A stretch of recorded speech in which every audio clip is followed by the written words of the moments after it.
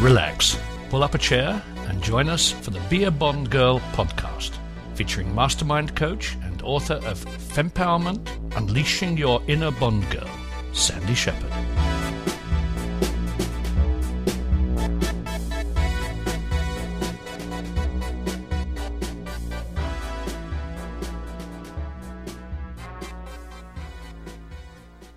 Hey, this is Sandy Shepard, and welcome to our Coffee Chats.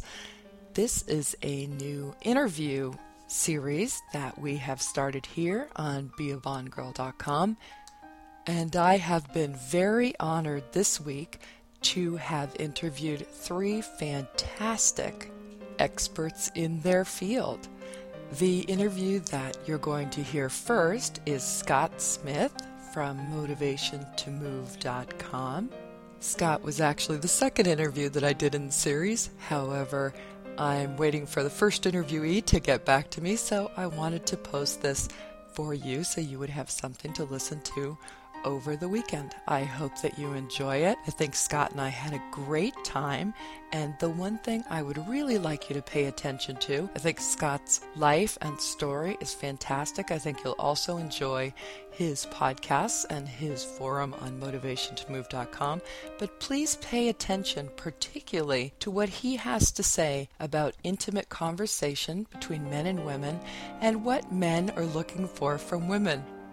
If you've read my book, Fempowerment, you know that I said what I thought men were looking for, but it was great to hear it come out of an actual man's mouth. I hope you enjoy this interview. Scott and I had a great time, and please let me know what you think. Thanks again, and have a great one. This is Sandy signing off.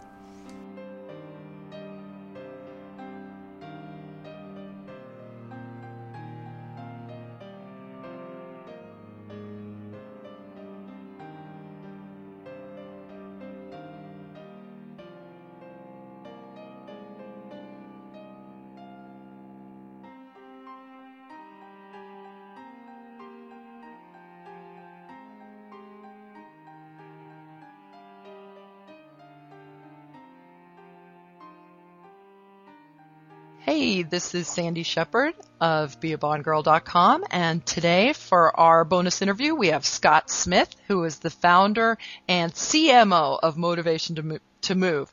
Scott calls himself the CMO, or Chief Motivational Officer, very similar to how you've heard of me call myself the Chief Empowerment Officer.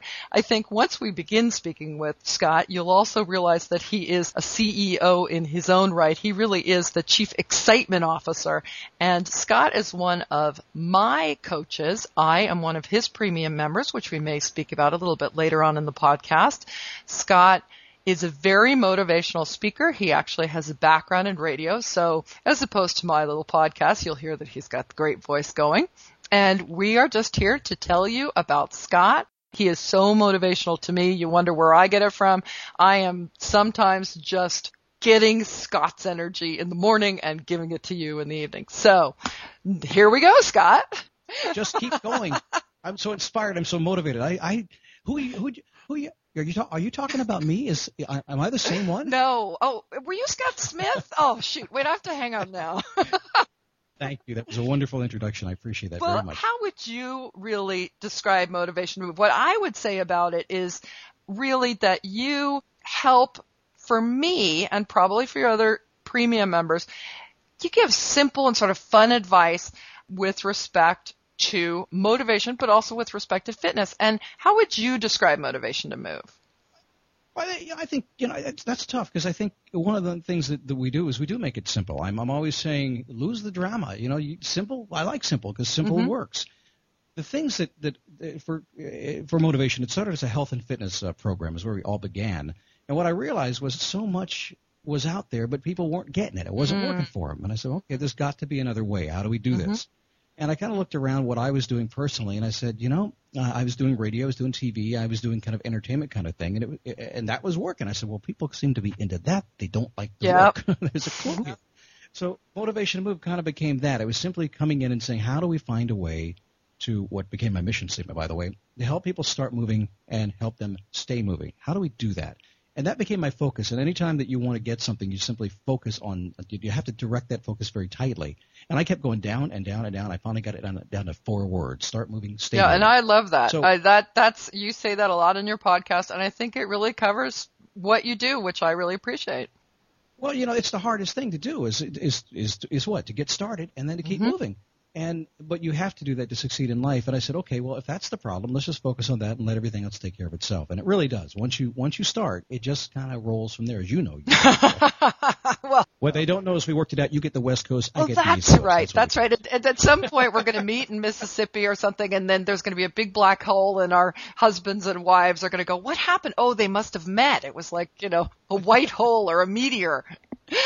Anyway, I know your story behind Motivation to Move. I'm afraid that, well, you never know. Some of my listeners actually might be cross listeners. I'd love that we've got both sides covered. But I'm wondering if you could explain for my listeners, and perhaps even for listeners that don't know your background, who have more recently joined you. I've been with Scott about a year now, so I know a little bit about his background. But I'm really curious, and I think our listeners, and certainly your newer listeners, might be interested in understanding sort of when and how you started Motivation to Move. That's something that I think that it's funny. I think I started it a long time ago. I think I've kind of always been it. I like a lot of people kind of crossed into my 40s, kind of looking, who am I? What am I here for? Kind of thing. And I kind of began down that road a little bit, but like a lot of folks, just didn't know how to make it happen.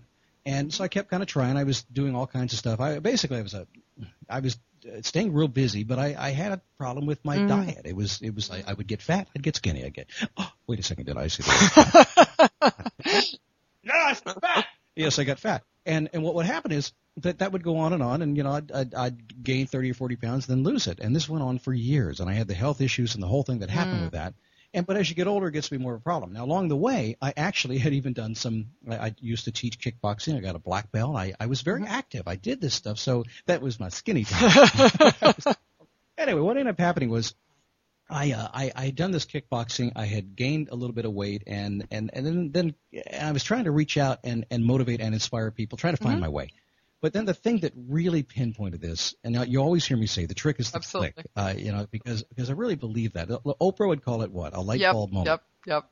Well, the click is just what you hear. And when you get something, and about 7 years ago, when I was trying to find my way on this thing, not knowing where I was, my wife got sick.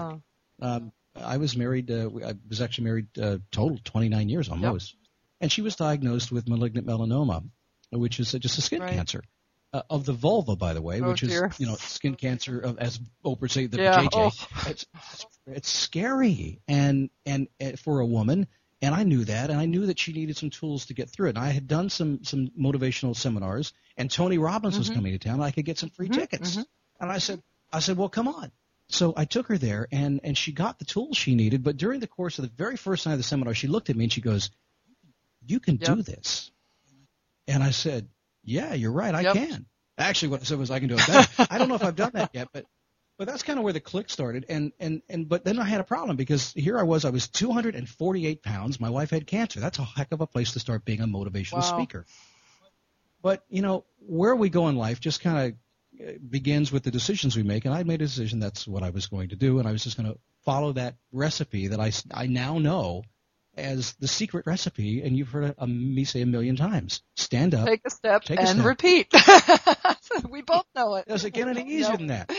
And I tell people call me, "Scott, I just can't get moving." I say, "Stand up." They go, "What?" I said, "Stand up." They say, "What?" I said, "Get off your butt and stand up. Take a step and just keep doing it until you get what you want. Why would you stop before you got that? I mean, really, start moving, stay moving. Stand up, take a step, repeat. It's simple. Life begins when you move, and we are creatures that are designed to move. It is that simple. I think everything comes to you. I think that's exactly right. I think that one of the things that people forget is that we haven't really changed that much since what I guess I would call caveman times.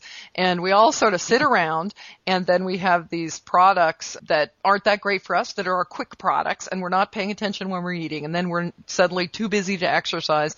And I wish I could say that, there's some 20th century or 21st century body, which allows us to eat all that stuff and allows us not to exercise. But the truth of the matter is, it just ain't out there. We're still the same people who are supposed to be walking a lot, getting out in the sun, having, relaxing, all that stress that we're putting ourselves under. I mean, we tease that we both do a ton of stuff, but a lot of, even though it's stress, it's sort of a good stress, but it's still stress. Are you calling me a Neanderthal? Oh, maybe, just a little. Well, technically speaking, we are actually, because if you go back, but when we were gatherers and hunters, when you go back 10,000 years before we became agriculturally oriented, we had to go out and hunt. We had to go out and look for our food. And back then, Urug's a caveman, by the way. Now, Urug is actually a joke that goes back to the beginning of Motivation to Move, by the way. That one I don't know. That's what you don't know, because what you don't know is this, is that Urug, I created him one day because I knew I was being a teacher and I knew I was going to be that. And I told my wife at the time, I said, people are going to start calling me a guru. I don't want to be a guru. So I reversed it and called my cave rat Urug. And so Urug is kind of a running joke for me. Every time you hear Urug, you're thinking I'm getting down off my pedestals when I'm doing. I love that. I love that. Yeah, so when you see Urug pop up, I use him to teach lessons all the time because I go, well, when Urug was out hunting, basically he burned his calories because he didn't want to get ate by a dinosaur, so he had to run. I think you got to bring him. I think you got to bring him out a little bit more. I've been a member for a year now, and I don't remember Urug, and I like him, so I think that's. The biggest problem is I've produced over 1,000 programs, and I'm in the process now of going back and figuring out where the good stuff is. It's way back there. But Urug was part of that, and I got him going with that. But the fact of the matter is, by body mass, if you look at our body mass now, and you go back 10,000 years to the Neanderthal, or back then, a long time ago, way back down. You go back there, we actually now these days are getting 38% of the physical movement that we got back then. Yet we still have the same body. Yep. So the same body mass, but we're moving 38% of that. So there is a reason why we're all fat now. Well, not all of us. And you also said, I think that's the thing, is you were saying that when you found out your wife had cancer, you're at about 250 pounds. She's got cancer. You've got a lot of stress then related to your life. And we were talking about how we are sort of designed to move. So that's part of the moving part of your body. But I think that you also found as your secret recipe that you needed to just sort of move with your life. I think that there's also the metaphor of making sure that your life continues to move and not to stagnate. And I remember, I think that you might have had a little wake-up call yourself during that period of time. And maybe you could tell us a little bit about that. You see, I know your secrets. Well, yeah, you know what? My wife went on to have surgery and everything went well. She was fine. The JJ was fine. Everything was fine. And we're doing okay, but I had 248 pounds on me. Yeah, so, guys are such wusses. They really are. I felt terrible. I'm feeling really sick, and I wouldn't even call the motivator of last resort. Your doctor. Yeah, I wouldn't call the doctor. I just whined and whined and whined until what happened? Well, my wife said, I'll call her. And so I went to the doctor and told her my story, and she looks at me and she goes, well, you are over 40. Oh, dear. So, well.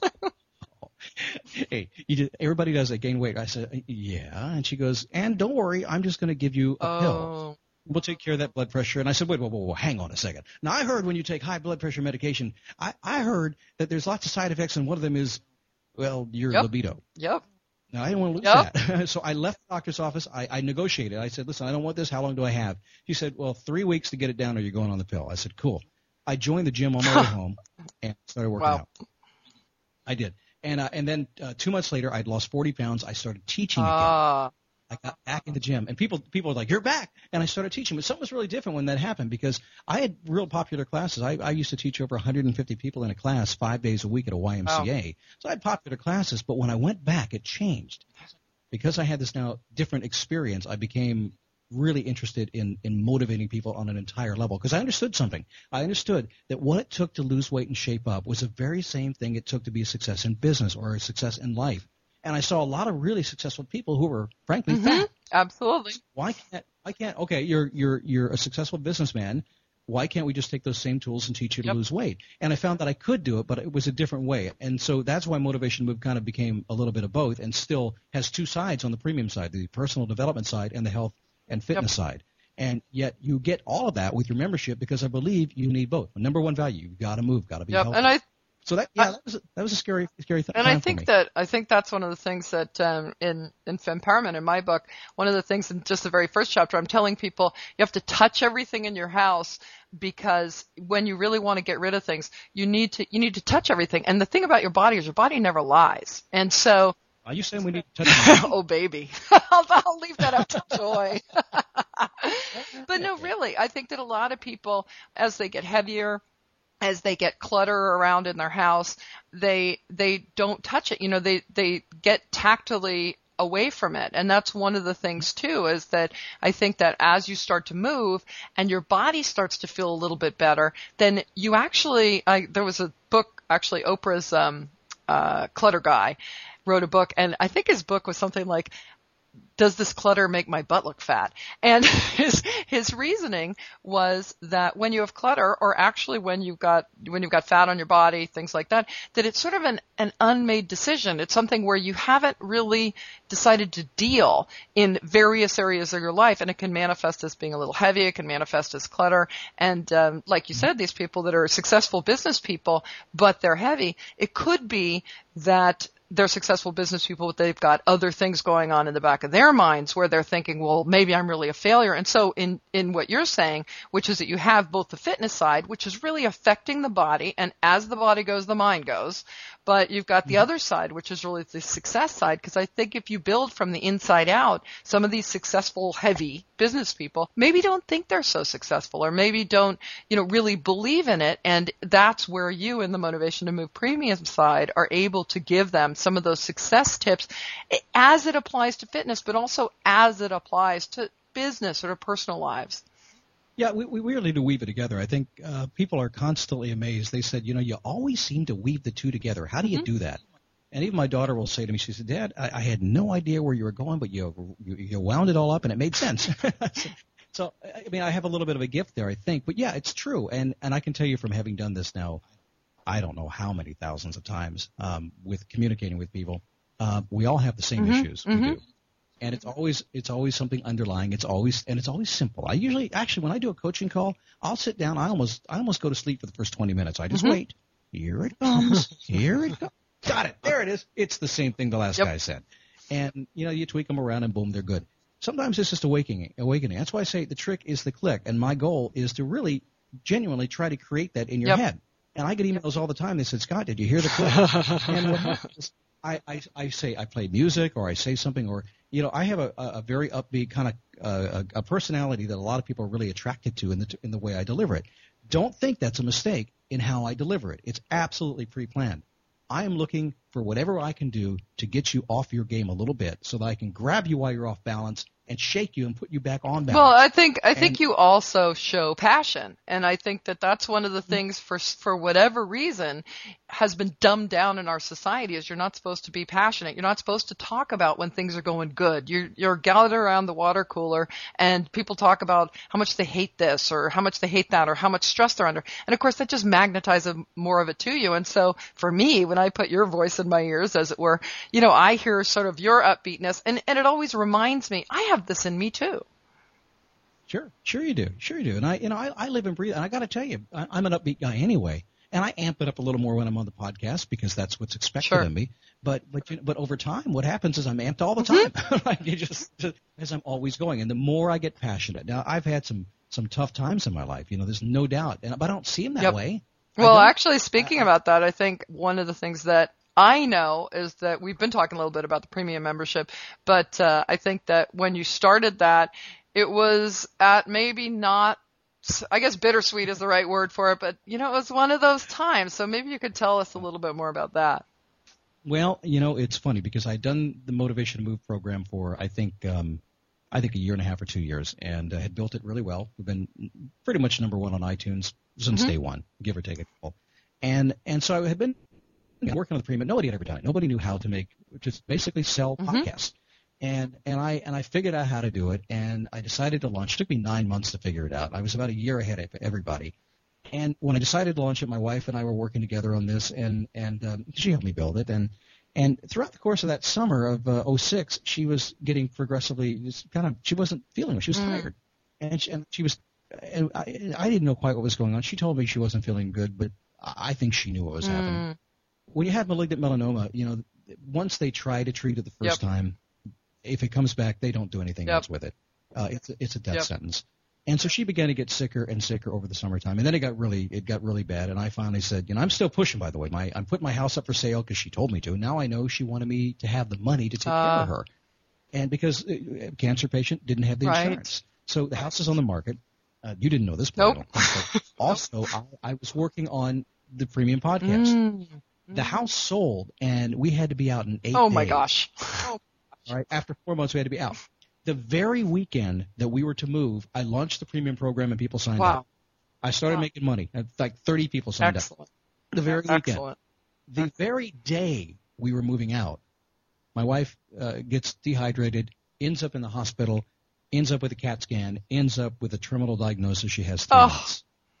The day that I decided to reach out and motivate and inspire the world, I get told my wife is going to die. Your wife of 20-odd years. I mean, not just, this is somebody who you grew up with. I met her 2 weeks out of high school. We lived and breathed together. We worked together. She didn't have an outside job. We worked together. If you saw one, you saw the other. We were absolutely connected and soulmates, and everybody who saw us knew it. And obviously, my world was rocked, and I didn't know quite what to do. But thank goodness we had a million friends who swept in and moved us and took care of us, and my mom came to town and she took care of us for a week or two while we got our head together. And once we finally got settled, I won't go into all the stuff that happened during the process. All that stuff is still available on the website. You can hear all those because I chronicled it on all the shows. And what ended up happening was I made a decision. I sat down because Cheryl was kind of she's scared, obviously. Sure. And a lot of people say, hey, what's the meaning? What's the meaning? I said, meaning doesn't matter. I said, what's our purpose now? This is a tragedy that's going to happen to us, but how we choose to respond and how we choose to live with this will define us. This will be over. She's going to be gone. I'm going to be here. My kids will be here. What do we do? What's your purpose? And I really was on a mission. I wanted to make sure that she found her purpose in her world before she passed. And she was worried she wasn't going to. She thought she was a healer, like a Reiki healer. She was very spiritual. And ultimately, she became a teacher. And I got to tell you, day after day, she'd they had 20 people a day in her room. She could just have. So the point was to make a decision and to empower everybody. And ultimately, one day I'm going to write a book. I already have the title. It's called Empowered Grieving. Love it. Because the way I chose to do it'll be short, be like 80 or 90 pages, because what I found, and I've consulted people since then or counseled them, they will call me. These guys will call and say, my wife is dying. What do I do? And I said, first off, empower yourself. She's going to be gone, so let's make life good now. And boy, you know what? As I look back on the process, I remember that while it was the hardest time in my life, time takes away some of the images that I had and leaves me with nothing but a beautiful experience with this beautiful life. As I've begun to describe this, it was a perfectly natural ending. It just happened 30 years too soon. Yep. And I got to tell you, I got some bummer days. I still do, and life is great now. But life changed, and it just defined me when that happened. It really changed. Well, my I think world. the thing too that I only know through your podcast, but I think one story that I'm going to have you tell, because it's one of my favorite stories that you tell, is actually Cheryl getting you to go out shopping. I think she was preparing you, and she knew it. So I'd like you to tell that story, only because I love that story.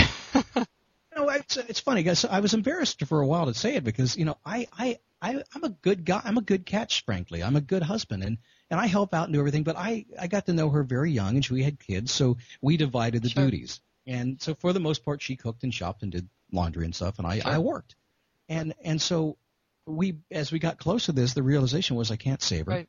That she is going to go, and I'm going to be on my own. So, I started going grocery shopping, and it was really hard. Right. Well, I think she was making you an even better catch, which I think we may talk about a little bit later. But. Yeah, we probably will. And so she sent me. I did that. We used to always go have coffee together because we worked out of the home, so we'd get out and have coffee and have little meetings at the coffee shop. Well, I started to go out and have coffee by myself to see what it was like. I'd never been alone, Sandy, never. And that's perfect. Ever. That's a perfect example, and that's probably exactly perfect for your book, too, is those sorts of things are so important for this sort of situation. Yeah. I was completely lost, so what did I do? I started practicing. I practicing well, and I would come back and I said, boy, how do you even do this? I had no idea. And I'd say, how do I do laundry? And her best friend Lynn took me back, taught me how to do laundry. I had no idea. After she finally died, I was walking around the house going, holy moly, what a lot of work it is. Oh, yeah. There's nothing to make you realize sort of what the other person does, whichever side you're on, as to unfortunately lose that person. I was completely lost, I got to tell you. But she had this strength and this wisdom to know that she was going to pass, and she had a few things to take care of. And any mother or any wife will tell you all they care about. They don't care if they're going to die. Oh, that's true. They care how are you going to be? How are you going to be? Are you going to be okay? And you can't say, yeah, I'm going to be okay. You got to prove it, but you do something. I think that's the thing too, is that that's another story that I actually really like. See, that's the problem, because I've been a premium number. I knew these stories, so I can have you reiterate them. Was when she sort of sat you down to have a little talk with you about what was going to happen, and I'll never I was going to say part of that is a little bit what we talked about, that she was training you to be a single man. But then why don't we talk about that talk a little bit? I was staying at a friend's house because we were homeless because I'd sold my house, and we were waiting to get into a new place. And so a friend of mine, Tom, had offered up his home, and we were there. My kids were there. I hired both my kids, and they stayed with us, and we all took care of her for 3 months. And but anyway, I'm in the home, and she's in the bedroom, and she's in bed, but she's still feeling pretty good. It's probably about 7 weeks before she died. And I'm walking down the hallway. She says, Scott, come here, I need to talk to you. I go, oh no, what did I do? You know what? She gave me what? She showed me how strong a woman can be, and she showed me how selfless a woman can be, and she gave me, as I have learned afterwards, I didn't know then, she gave me the greatest gift she could have given me. She released me. And what she did was she sat me down and she said, I want to talk to you about the fact that you're going to be an eligible bachelor. And you know what? I had not even thought about it. And when I did, it was the weirdest feeling in the world. And if you get to know me just a little bit, it was about 30 seconds before I said, wait a second, you mean I get to... Right, exactly. Oh, that. But it was a real conversation. And what she wanted to do was, nobody knew me better than Cheryl did. And I'm a relationship man. I've dated 2 women in 29 years. That's it. And that's who I am. I'm not a guy that goes out and dates a lot. And she knew that. And she used to say, she said, you know what? I ground you. You're the balloon. And if you don't have a grounding, you're going to float away. You got to be ready for that. You have to know that. But then she said to me, when I pass, I'd like you to grieve, but you grieve as long as you think you need to. And don't listen to anybody else. And when you find that person that you think is the right person, regardless of how long it's been, I want you to go with it. And then she did something that totally rocked my world. She called my kids, Austin and Carl, and she told them the same thing, what she just told me. And then we had a question and answer session. They said, we get to approve her. And it was weird. It was really weird. And then it goes on. Yeah, my son's saying, so you're going to stick with the blonde? I didn't know what to say. My wife says he never really liked blondes. He's going to go with the redhead. It was, we made fun of this. And then she calls her friend Lynn and her sister Nancy. They called them in the room. She said, I want to tell you what's going to happen, because they were out in the world with me too. And she said, he's going to get grief no matter what he does. And so this took 2 hours. And that's all that was said. We never talked about it again.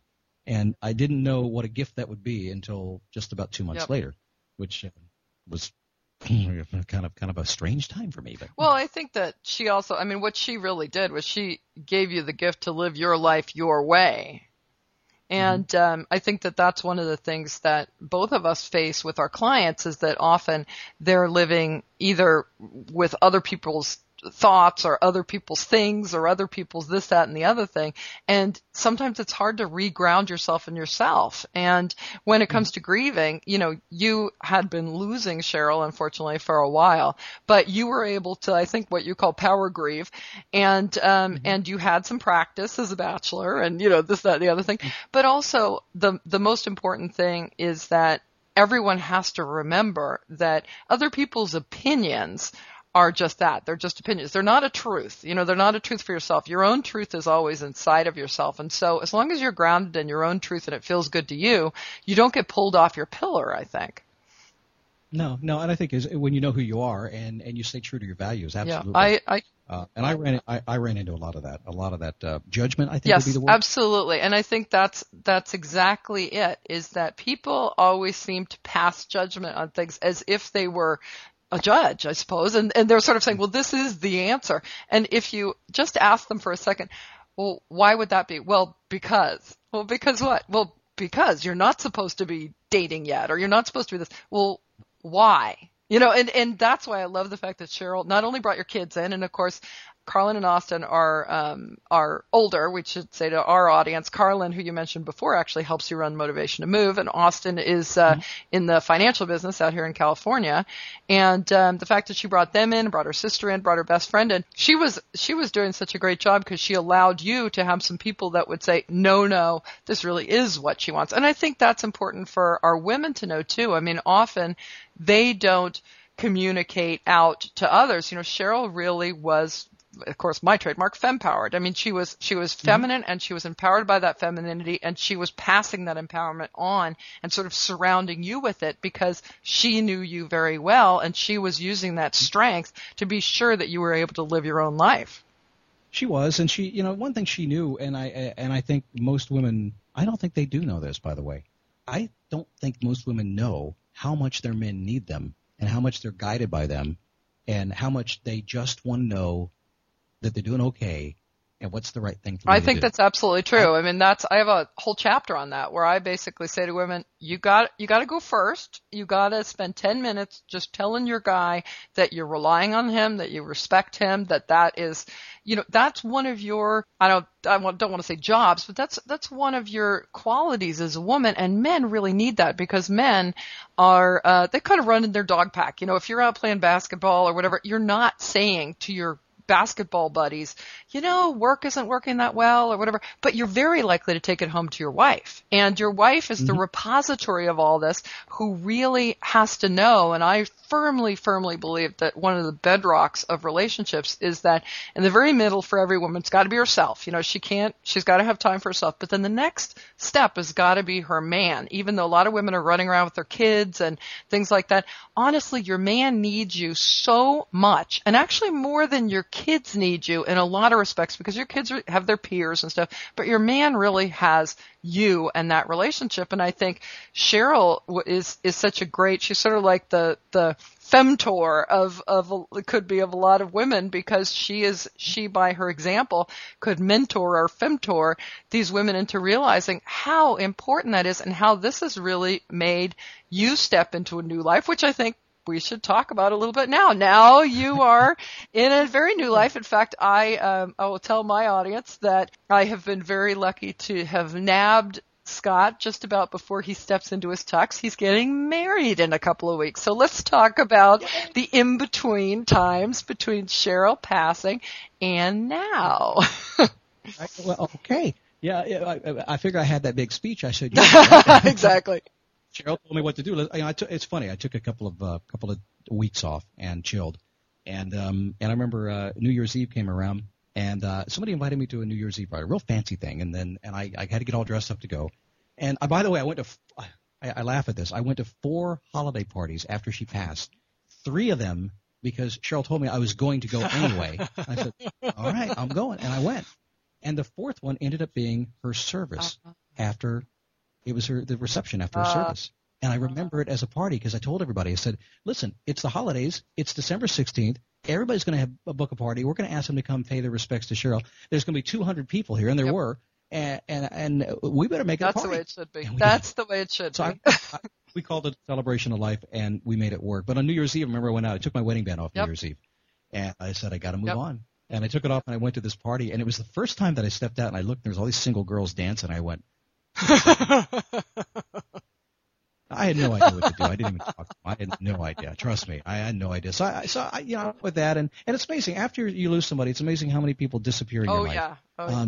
All the women I'd known before, because I taught and did seminars, and I knew lots of women, and none of them called me because they didn't know what to do with the guy who just lost his wife.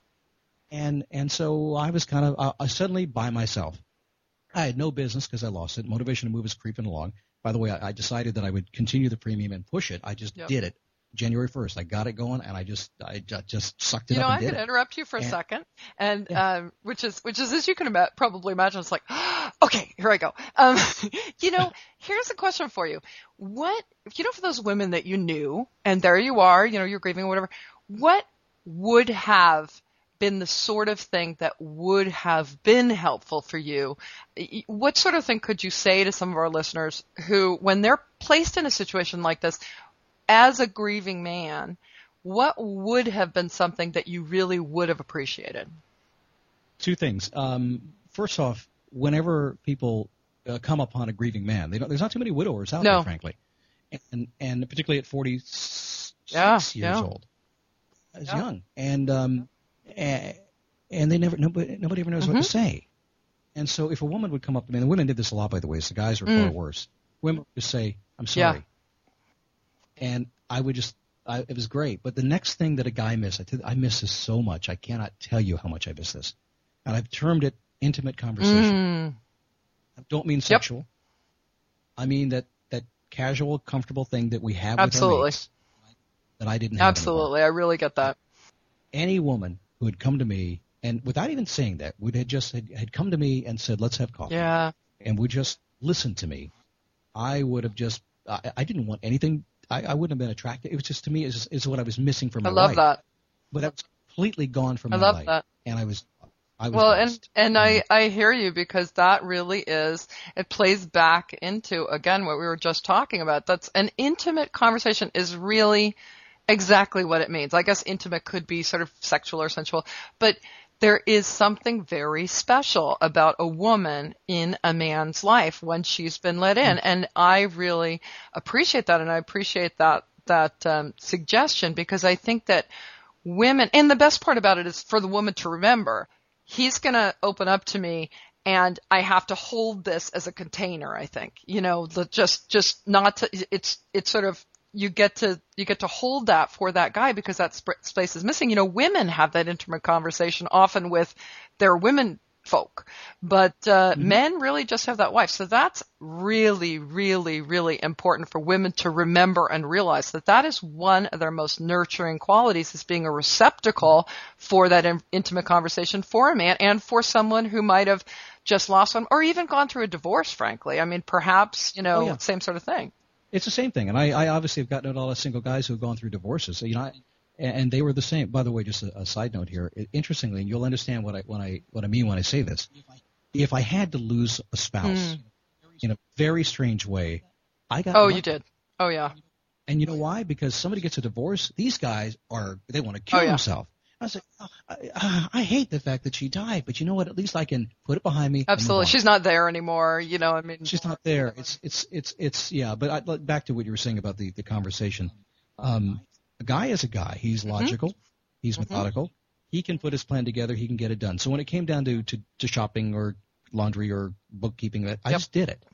But when it came down to having somebody that I could just kind of what I've termed fall into, and have that intimate conversation with, I didn't have that. And nobody called. And if I called them, they were like, "Well, what are you talking about?" Oh dear.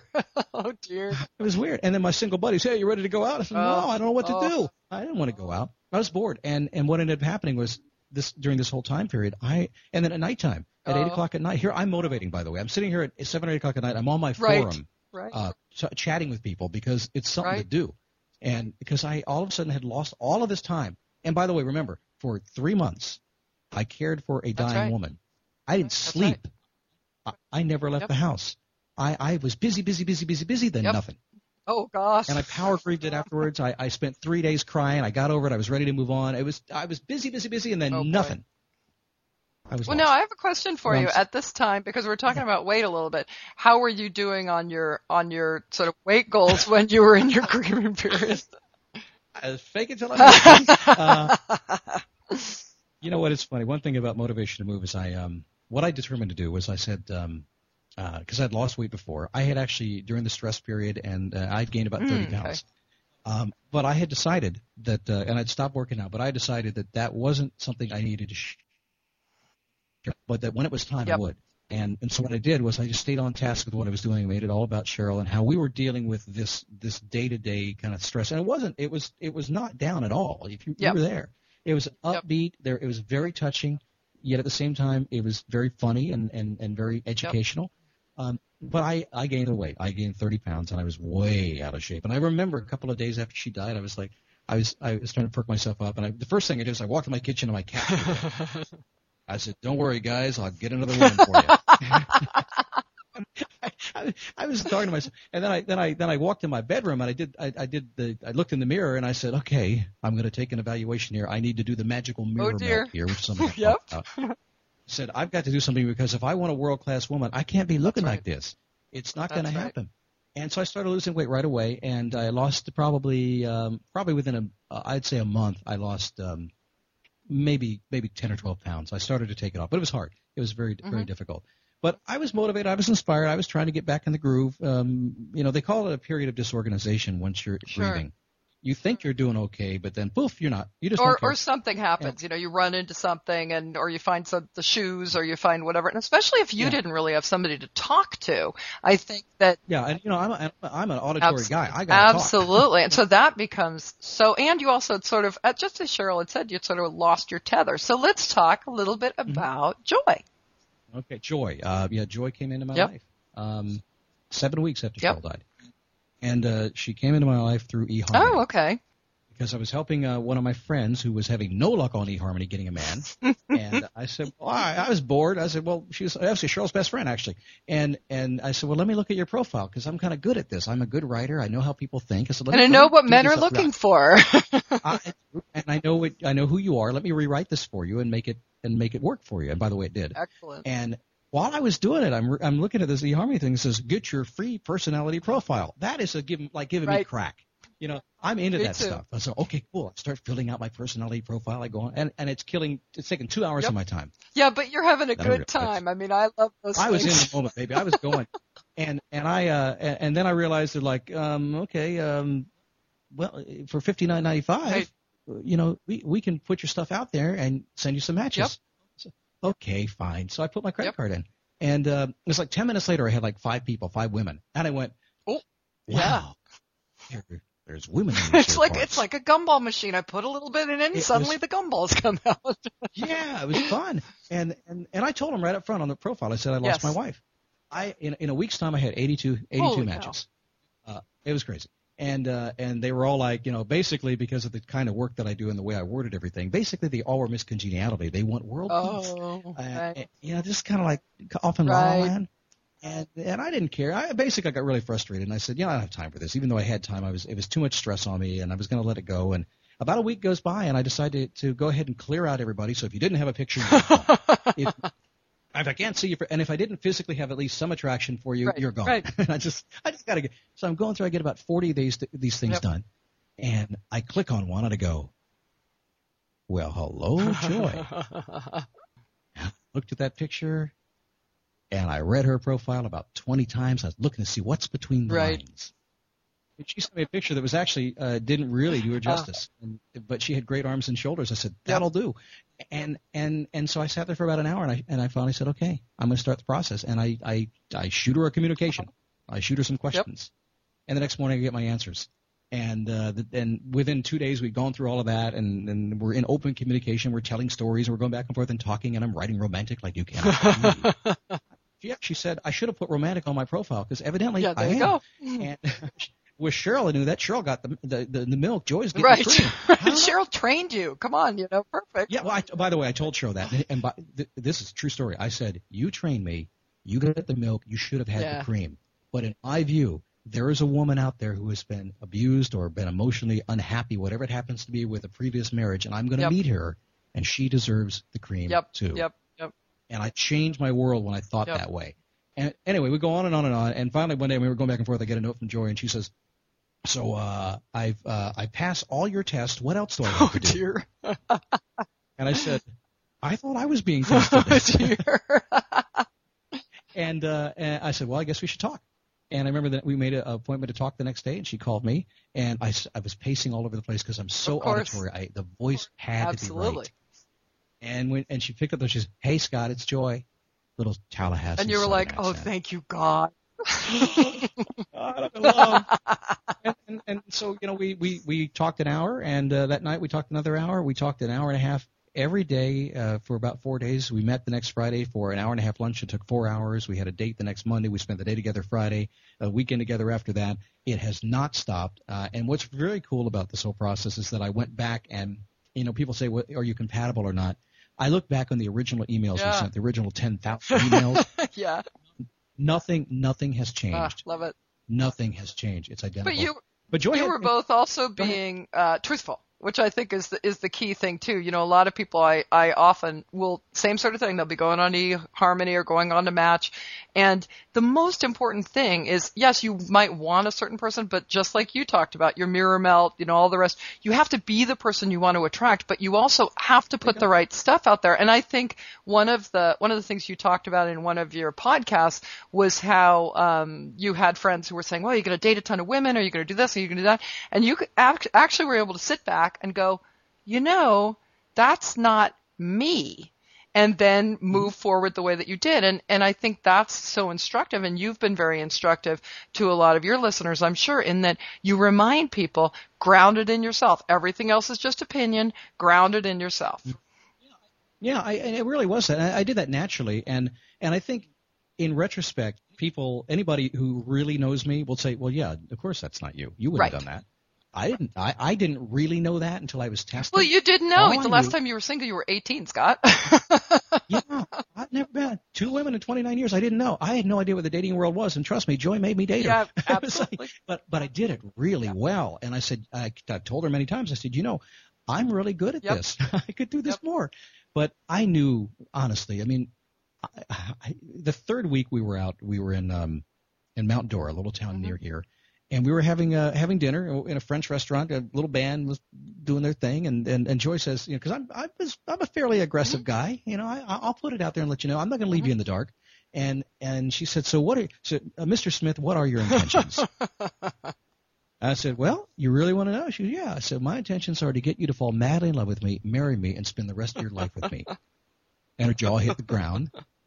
And she said, how do you know that? Well, I got some experience because I met my wife. You know, I fell in love at first sight, and that worked 30 years. I figure I'm pretty good at it. I said, but the reality is this. I need to see this as it is. If I go into this expecting this to be the greatest relationship at all time, in fact, by the way, better than what I had before, it'll be great or it won't be. If I go in expecting it to be that way, I'll do everything it takes to make it that way. No excuses. I won't bail. If I go in to say, hey, I'm going to try, and we'll see how this goes. Guess what? I'm looking for the out. It's like using divorce as an out. Right. If you use the big D thing, if you even recognize that it's there, you're just going to go right to it. Well, and I think that's exactly right, and that it's the Yoda that said, do or do not do. There is no try. You know, you do it or you don't do it. Try is just the gray area, and if you say that, you're trying to leave yourself, like you said, an out. I certainly remember, actually, when you had this conversation with Joy. It's funny because I'm very visual myself. Not so much auditory as you are. I'm much more visual. And I remember downloading your podcast as a premium member. I remember where I was on the hike when you said that. I burst out laughing. Yeah. I scared my dog, the whole thing. And I think that's the thing too, is that you really did put it out there, and it reminded me that this is the way that I want to live my life. And I think that's part of it, is that your life, your relationship,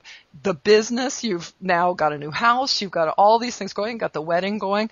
And I think that you have become a person, not, it's not like I'm trying to think of the right word, and maybe you know it. It's not really a idol or, whatever, but you become something that somebody can hold up and say, here's a regular guy who's doing these things, has gone through this process, and is reminding me that I am also an ordinary guy, but I can live through these extraordinary circumstances and have an extraordinary life on the other side.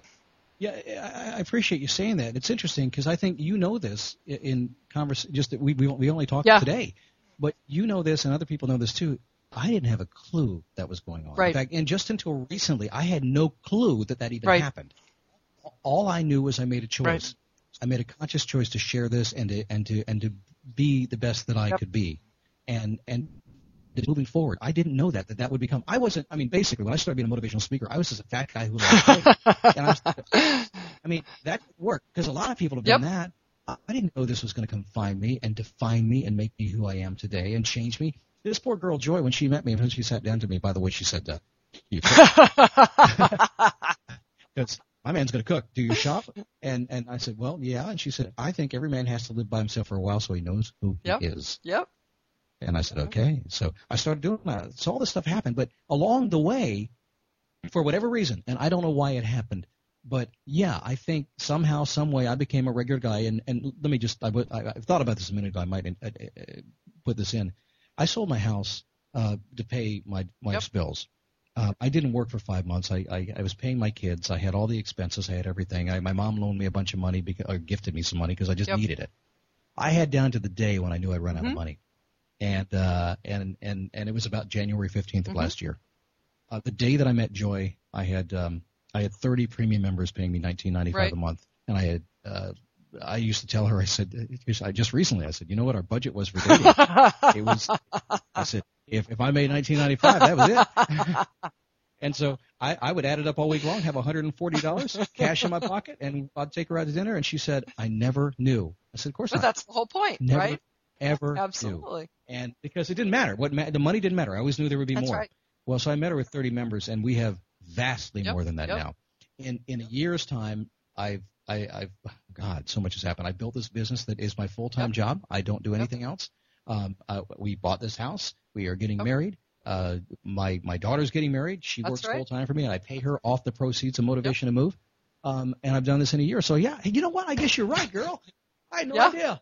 Yep. And that's the whole thing. I mean, it's amazing the momentum that I think, just being true to yourself. And again, being inside yourself, really realizing who you are, which, again, I think women often have trouble with this, sometimes more than men. I think that men, like you say, they've got to have that intimate conversation and sometimes don't realize that they're missing it or whatever. But women often wind up, I don't know if you've seen the movie with Runaway Bride with Julia Roberts. And part of that movie was she would always have her eggs the way that the guy that she was dating would have her eggs. And in the very end, she doesn't marry Richard Gere, and then she's sitting there and she's cooking eggs, and he walks in and says, "What are you doing?" And she said, "I've actually realized I don't like eggs at all."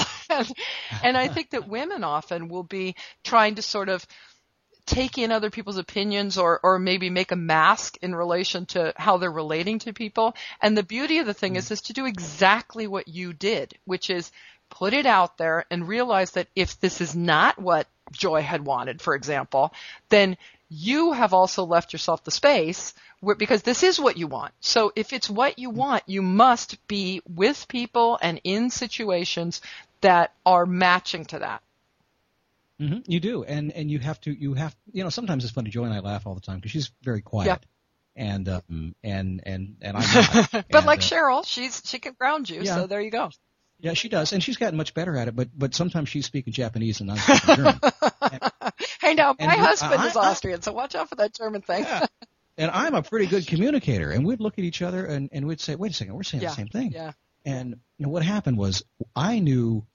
I'll tell you what, a huge key in this, because I'd only known women for so long. I don't know if you knew this or not, but women are different. I have discovered that. They do things differently. And it's like what Cheryl liked. And I was like, I knew, by the way, when I moved in with Joy, I told her before I moved in, I said, we're not moving in together unless you marry me. And I said, I don't want to even start it. I said, that's kind of where I am. I would rather just get married first, but the market was so good. Yeah, you did a good job, actually. But I knew going into this that we had to be very clear on who I was and who she was. But I also understood a couple things. For instance, I gave away my wife's kitchen. I had all her stuff. I wasn't going to make Joy live with my wife's kitchen. I wasn't going to make Joy live with pictures of my wife everywhere, but I was also going to make sure that there were going to be pictures and Joy would understand that I love this woman and she would be in my world forever, but she's no competition. Well, and I think that's part of it too, is that's all integrated. And the beauty of it is that the person you're with are showing the true love and relationship and how that person is in your life. That is part of your life. And the other thing too, I think, is that by you talking about the Japanese versus German speaking, I think sometimes the thing that I laugh about a little bit, and that there is a culture, and maybe I heard it on your podcast, but it might have been somewhere else, where when the two people are married, it might be India. I'm pretty sure it's India. When two people are married, each person has one person that they can go to and just talk about their relationship to, but then there is another person that each of those people can go to talk about the relationship. And so the relationship has its own monitor, as well as each of the husband and wife. And I thought that was so interesting, because I think the best part about the best relationship is that we're two people, but in relationship and watching out for that relationship, it's like we're 2 to the power of 2, not just a multiple. Yeah, I agree with that, and you didn't learn it from me because. Oh, okay. So there you go. Yep. Yeah, I agree with that. You know, I ran Joy through the ringer. I mean, I with my background, I'm able to really open people up, and I knew that I had to be amazingly flexible, and I knew I had to figure out how she communicated, but she would also close up on me. So I would get in her face. I wouldn't go dark, as I would say. Mm-hmm. I would get in there and I would talk about it. And I told her one time, because she had been in a relationship where she didn't say she loved her husband for 20 years. Oh my goodness. She didn't. Oh my goodness. And so she was very closed up. So I knew I couldn't make her. I knew when she said I loved you, Yep. she meant it, because she had never Yep. said it. But you know, and so she had some other little quirks about her. And I finally said, you know, a man needs really just kind of one thing. A man needs to know that he's your man and you need him. And the minute a lady does that to her man, he's off the market. No other woman Absolutely matters. true. And as long as you do that to your man, as you make sure he's not just to fix stuff. That's part of it. When you just make him sure that he's needed, you don't have a worry in the world. You know, she did. As soon as she clicked in, it took a few months. As soon as she clicked in, I was done. And it happened about the time that I really got buff and got shaped up, and I was starting to get hit on by women all over the place. And now I'm second guessing myself. And I remember, and she got really jealous. And I had another conversation with her. Remember, your guy needs to feel needed. Absolutely. And she did the work, and all of a sudden she started making me feel needed. And guess what? I'm so off the market. It's But scary. see, that's the beauty of it, I think. I think the beautiful thing about that sort of thing, which is, I'm so glad you said that, because it's all well and good for me to say it from the woman's side, but it's always really good to have the guy say it, because I'm sort of trying to get into the guy's head in my book. But I think that's the thing to me, is that women really don't understand that, you know, men may think that they want to play the market, but what they're looking for is often somebody to listen to them, somebody to really respect them, somebody to love them, meaning when they walk in the room, your eyes light up, you know, and that to me is a woman's, you know, I know women have kids and they have their best friends and they have this and they have that. Again, I think of it like a target, and it's my absolute point of view that man has got to be in the middle of that target with you, because that's a person you picked. Yes, you may have had kids, you may have had this, you may have had that, but once you have your kids and your car and your this and your that, man come in like 10th place, and then you can't figure out why he has an affair or whatever. He's looking for somebody, when you walk in the room, their eyes light up. Well, the truth is, it's real simple. If you don't make your man feel needed, the first person who does. Yes, that's a really good point. Actually, I was speaking with a client just today where she was realizing she has a male friend, and she always opens a door for herself. And she was taught by her mother that, you know, she was never going to need anybody to open doors or, you know, stuff like that. And the thing that really made me laugh is she stopped talking for a second. She said, you know, in my relationship, I do that a lot, and I'm just like you. I sit there and I go, la, la, la, la, la, until they come to the realization, you know. And she said, I should probably let my boyfriend open the door a little bit more. And I was like, la, la, la, la, la. You know?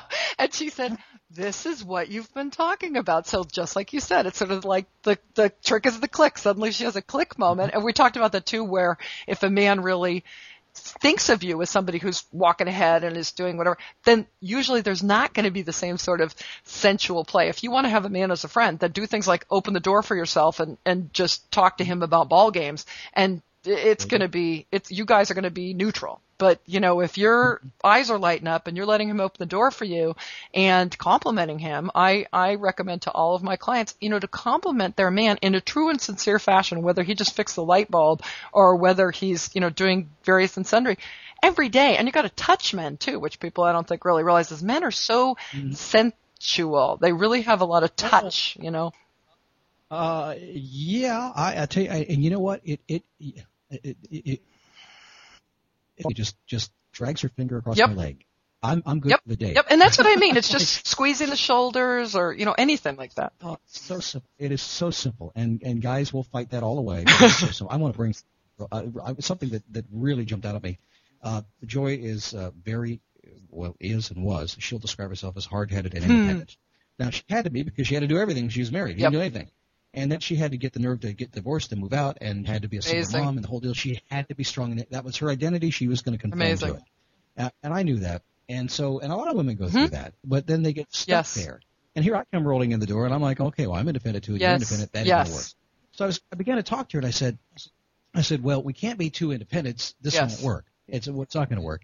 And I said, we don't want to be codependent, do we? It's not going to work. And she said, wait a second, they're codependent, dependent. No, that's not. Don't want to be dependent. I said, Joy, you know what we need to be?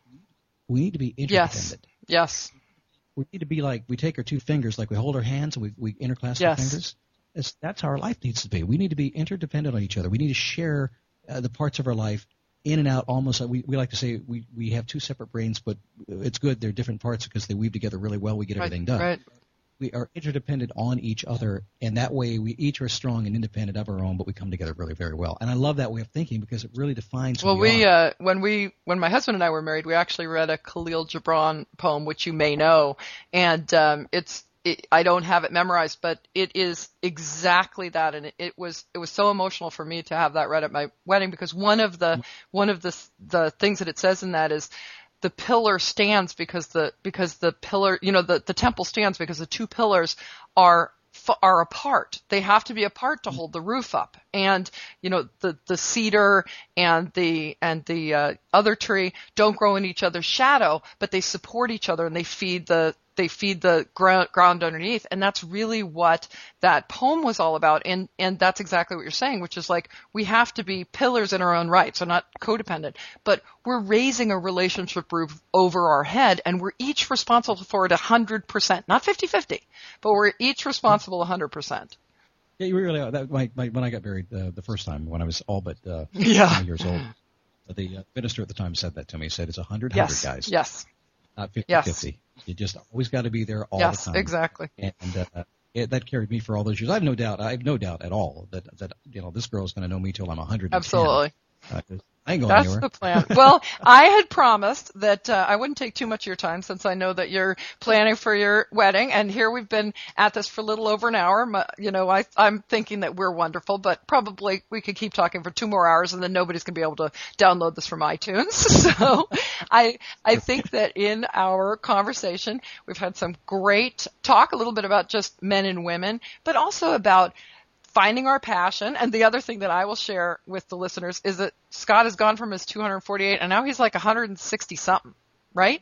166, and I've gone from 27% body fat to today I was about 13. Unbelievable. I mean, talk about awesome. This is awesome. 38-inch waist to 30s. Unbelievable. And so this, the same thing that he talks about and that I use him as a motivator for, and I hope you use me as a motivator, but he's another one for you, is again just that, what he says and what I love, which is that stand up, take a step, and repeat. Just get out of what you're doing. Get up off the couch. Just start moving. Everything starts with a small step. I remember Martin Luther King actually said that, really truth and trust is starting on the staircase. You don't need to see the whole staircase. You just got to step on the first stair. And so I think that the reason why all of us are here is to support each other like this, to find motivation in each other, and also to have people that remind us what we actually kind of already know. So that's why I brought Scott here. I really want you all to go and check out Scott's program. He is over at motivationtomove.com. And if you put Scott Smith or Motivation to Move into your iTunes search engine, you will get his daily boost, which comes out on Mondays. And how that works, that's how I started. He actually does a podcast that's like his premium membership podcast. It's pretty much the same thing, but just for Monday. And he puts that out, and you get an idea of what you could have in your ears every single day. It's very similar to what I do for my coaching clients, where you get a little bit of a motivation from me, and he does that exact thing. It's not just fitness. There's a lot of fitness in there, but he talks about nutrition. He talks about decreasing stress. He talks about, just sort of how to have success in your life. Now, I was teasing with a friend of mine, and I am a big Oprah watcher, and I said, she was talking about Bob Greene, and I've read Bob Greene's books, who's of course one of the motivators for Oprah. And I said, no, I've got the guy. He's the Bob Greene of the internet. Scott Smith is the Bob Greene of the internet. So if you're trying to think of, you've never, heard Scott's stuff, you never go into his website. He's got a great website, very deep website with the forum and all that sort of stuff. But he's sort of like that person, like Bob Greene is for Oprah, where he's someone who knows about nutrition. He's got his black belt in kickboxing, martial arts. He is a certified personal trainer, and he's a hypnotherapist. When you go to his website, he has a Start Moving, Stay Moving program, which he offers once you're a premium member to download and really work your way for 30 days towards your best life. And because he's a certified hypnotherapist, he actually has sort of some relaxing exercises and stress exercises and stuff. And I think that's the whole point here, is that Scott and I are just out here to help you guys live your best life, find your passion, and do your exercise. So with that, I'd like to say goodbye to Scott Smith. And I am so glad you were able to come and speak with us here at fempowerment.com. I am so glad you had me. And I'm sorry, you just made me sound so good. I'm going to. Perfect. Thank you, Sandra. I very much appreciate it. This has been a lot of fun. Okay, thanks again, so, Scott. Thank you. Okay, bye-bye.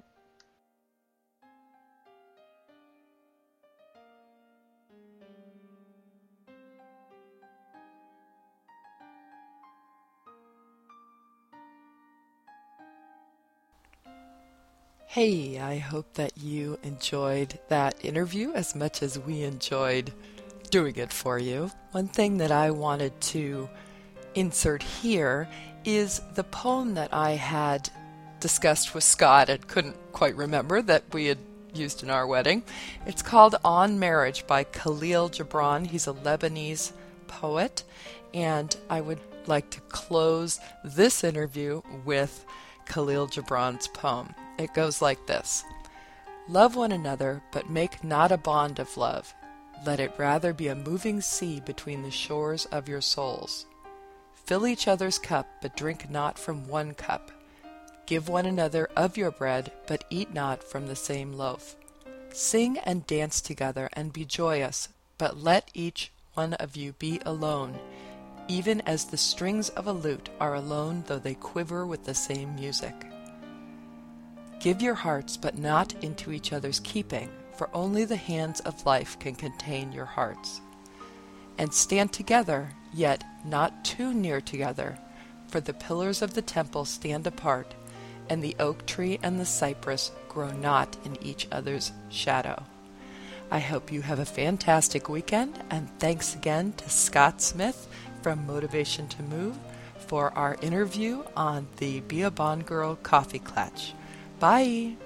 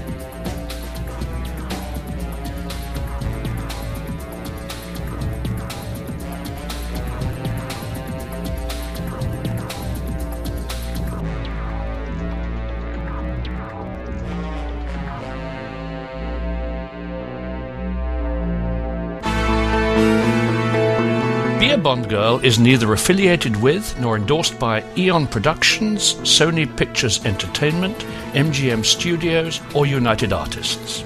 This podcast is copyright 2008 by 00 Productions. All rights reserved.